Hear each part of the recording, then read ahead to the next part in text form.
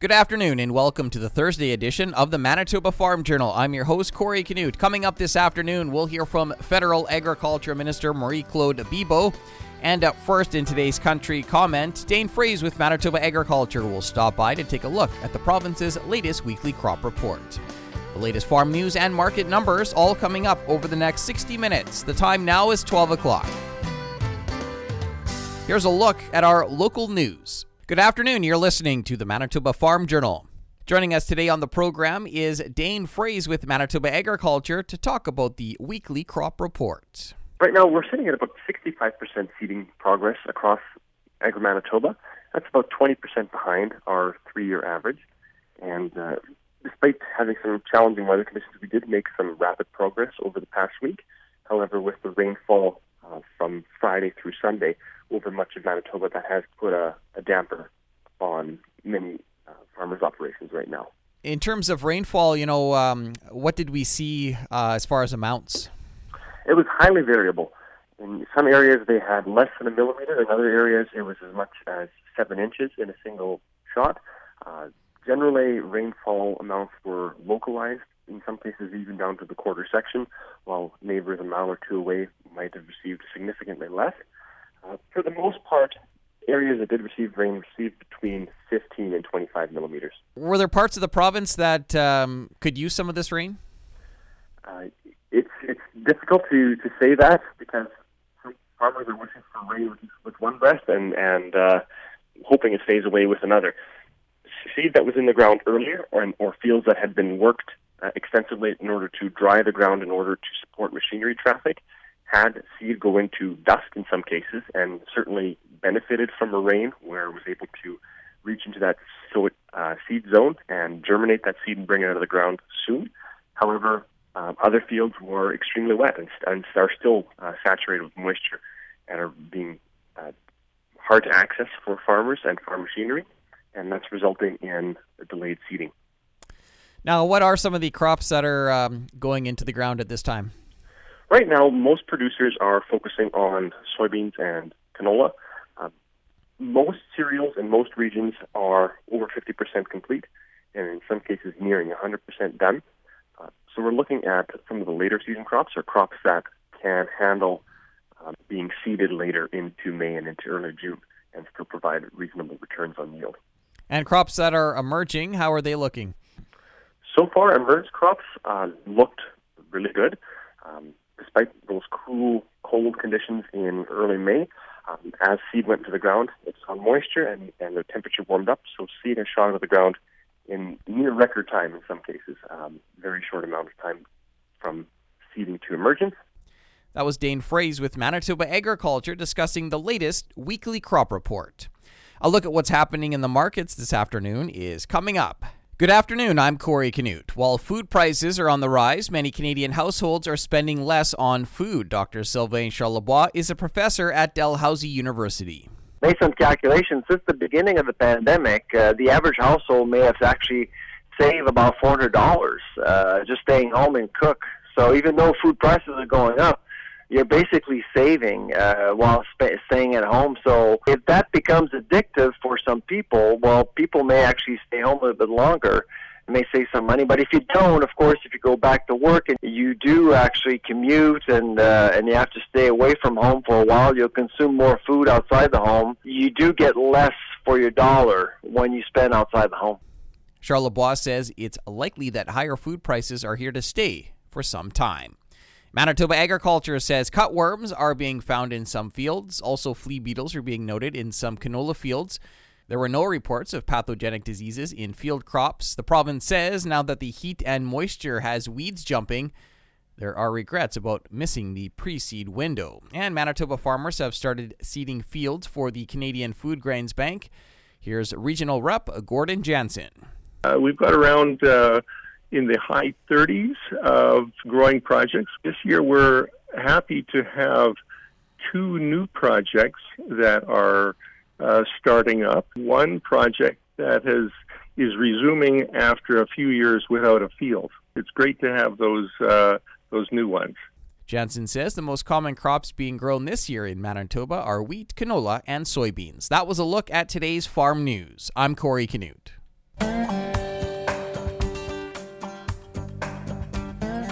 Good afternoon and welcome to the Prairie Ag Wire for Thursday, May 28th. I'm Corey Canute. Coming up today, we'll hear from Canadian Cattlemen's Association President Bob Lowe. The next generation of farmers and ranchers are raising concerns over the mounting cost of doing business during COVID-19. Yesterday, the Canadian Cattlemen's Association held a Zoom conference called Feeding the Future, which involved 3 farm and ranch families focusing on how COVID-19 is impacting their operations. CCA President Bob Lowe sets the stage for us as to the roles and situation in the beef industry.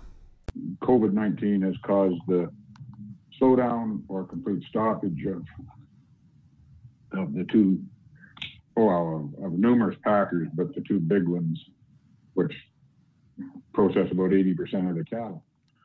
What that does is the system is designed to be very efficient to get food, beef from the producer to the grocery store or to the customer. When it slows down, that backs up cattle. If they aren't processing to pretty much full capacity, that backs up cattle in the feeding operation because they'll be ready to go, ready to be processed, but they can't get there. So as long as I can't empty a pen of cattle in my feedlot because I can't get them processed, that means I can't refill that pen further down the line from somebody who's known in the industry as a backgrounder, and they just grow the cattle up and prepare them for the last 100 or 150 days on full feed, on a high energy feed. So when those people can't sell those cattle, then they don't get their cash flow to do whatever they need to do, put their crop in. If it goes on long enough, it will affect the calf crop next fall. The prices on the calves are being born right now. CCA President Bob Lowe talking about some of the impacts of COVID-19. Now, the CCA's Feeding the Future Zoom conference brought together young ranchers from across Canada, including Kendra Donnelly from Acme, Alberta. Kendra and her husband are involved in Korova and Rimrock feeders with her parents, sister, and brother-in-law. And Kendra talked about how COVID-19 is impacting her concerns. Farming and ranching is already highly risky. Many things we can't control, and now to add COVID to the mix worries me, especially now as a mother and looking at the future of farming and ranching for my son. I would consider myself the next generation farmer and rancher, but COVID may wipe my generation out of this business. We may lose an entire generation due to COVID-19 because of the losses we may face as we try to sell our cattle. Alberta and Canada rely on family farms and ranches to provide food to Canadians.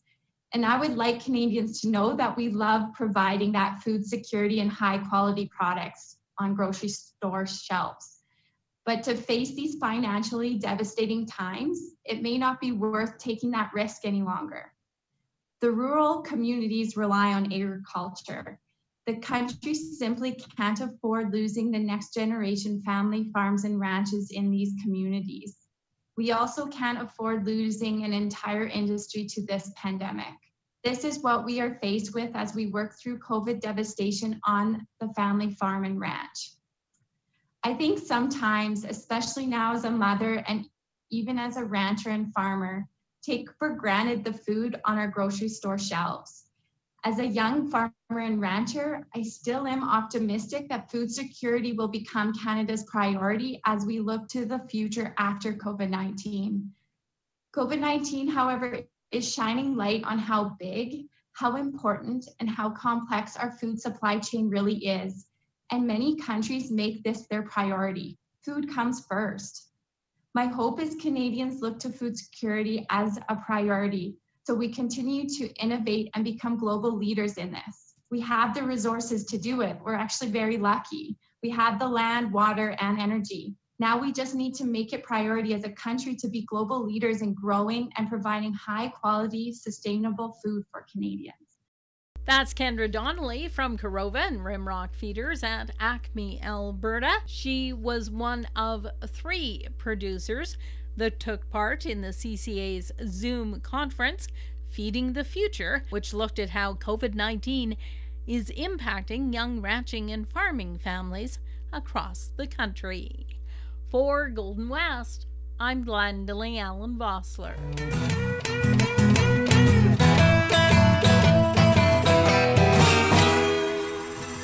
Thanks, Glendalee. Federal Agriculture Minister Marie-Claude Bibeau is back again today to talk about enhancements to the Youth Employment and Skills Program. Well, actually, it doubled in terms of the number of jobs available. This program is really to encourage young people who are interested in the sector, who are looking at it as a career. If you compare it to the Canada Summer Job, which is, finding a summer job, which is not necessarily directly related to your future work, your passion.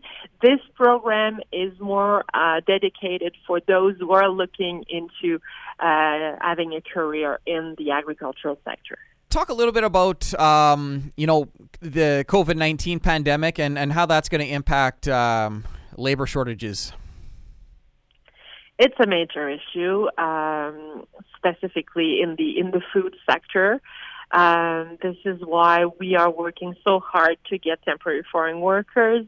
There are delays, obviously, but still we are collaborating very well with my colleague at the Minister of Immigration and the Minister of Foreign Affairs to make sure that we make the processes as fast as we can, that we have a very good relation with the countries where these workers are coming from, so we can have them here in the biggest numbers possible. But still, it remains a big challenge. It's a challenge also in terms of encouraging Canadians to apply. These are very difficult jobs. It's hard to be a farmer. It's hard to work on a farm. It's hard to work in a processing plant. But it's so important.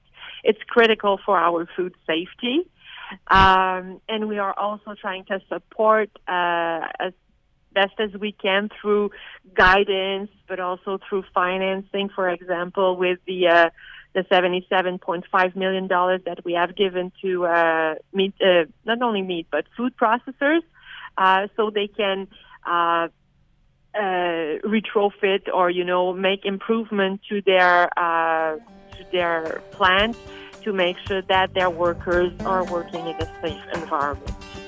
That was Federal Agriculture Minister Marie-Claude Bibeau talking about enhancements that were made to the Youth Employment and Skills Program. That's it for the Prairie Ag Wire for today. If you have any questions or opinions to share, send them to us by email, thefarmdesk@goldenwestradio.com. On behalf of Glendalee Allen Vossler, I'm Corey Canute. Thanks for listening and have a great afternoon.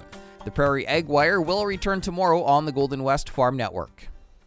Time now for a look at the farm calendar. Verified Beef Production Plus webinars are being held Tuesday evening starting at 7 o'clock. You can email verifiedbeefmanitoba@gmail.com.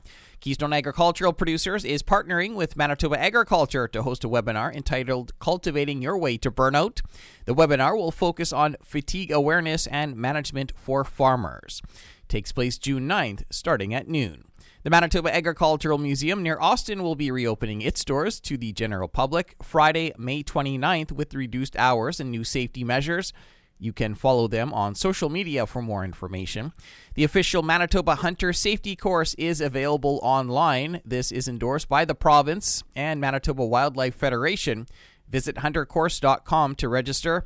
And the 2020 Manitoba Sheep Association Show and Sale has been canceled for this summer. Continuing with the Manitoba Farm Journal here on this Thursday afternoon, we'll continue our conversation with Manitoba Agriculture's Dane Fraze, who is looking at the latest weekly crop report. I asked Dane to talk about insect or disease concerns. There's limited disease concern right now. However, insect pressure has been noted in terms of cutworm and flea beetle activity. Crops haven't been scouted extensively to this point, so we don't know where cutworm damage is going to be severe quite yet, but we have noted that diamondback moths are also being found in traps at low numbers, but it is an indicator that those numbers could continue to rise. Flea beetles are found on volunteer canola and are having a heyday out there. It's consuming as much as they can, and they will soon move to the emerging canola. So producers are cautioned to scout regularly and be vigilant with flea beetle activity. However, we are expected to see less foliar spraying for flea beetles this year, since canola seed that was in the ground has jumped out of the ground a little quicker, a little sooner. So those flea beetle seed treatments on canola are expected to work a little better this year. And how are the winter cereals looking? Winter cereals are generally looking fairly well. There have been some reported issues with fall rye having crown root growth deficiencies or growth symptoms. It seems to be a little bit a combination of weather and compaction in the field situation. But overall, they've greened up quite nicely, and in-crop herbicide applications are occurring. And lastly here, just talk a little bit about pastures and dugouts and how things are looking there. Pasture regrowth has still been slow to date, but is quickly speeding up. So pastures, for the most part, are still not able to support cattle for a long term on that pasture, and producers might be sacrificing certain pastures and continuing to provide supplemental feed. Cattle producers were certainly hoping for rain on some pastures in order to spur growth, particularly in the northwest region of Manitoba, and it needed that moisture in order to resume growth. Anything else, Dane? With excessive amounts of rain in the Starbuck, Eli areas, and near Riding Mountain National Park, crops that were in the ground are being exposed to inundation, and in some cases some overland flooding and water pooling in low-lying areas and field ditches. So producers have been out there attempting to drain water off the landscape. Since crops do not handle being submerged early on in the season when they're at a critical growth stage. So right now we're looking at canola that could survive about up to 3 days in standing water, less if it's still a seedling or still a seed, and perhaps a little longer if the soil is only saturated.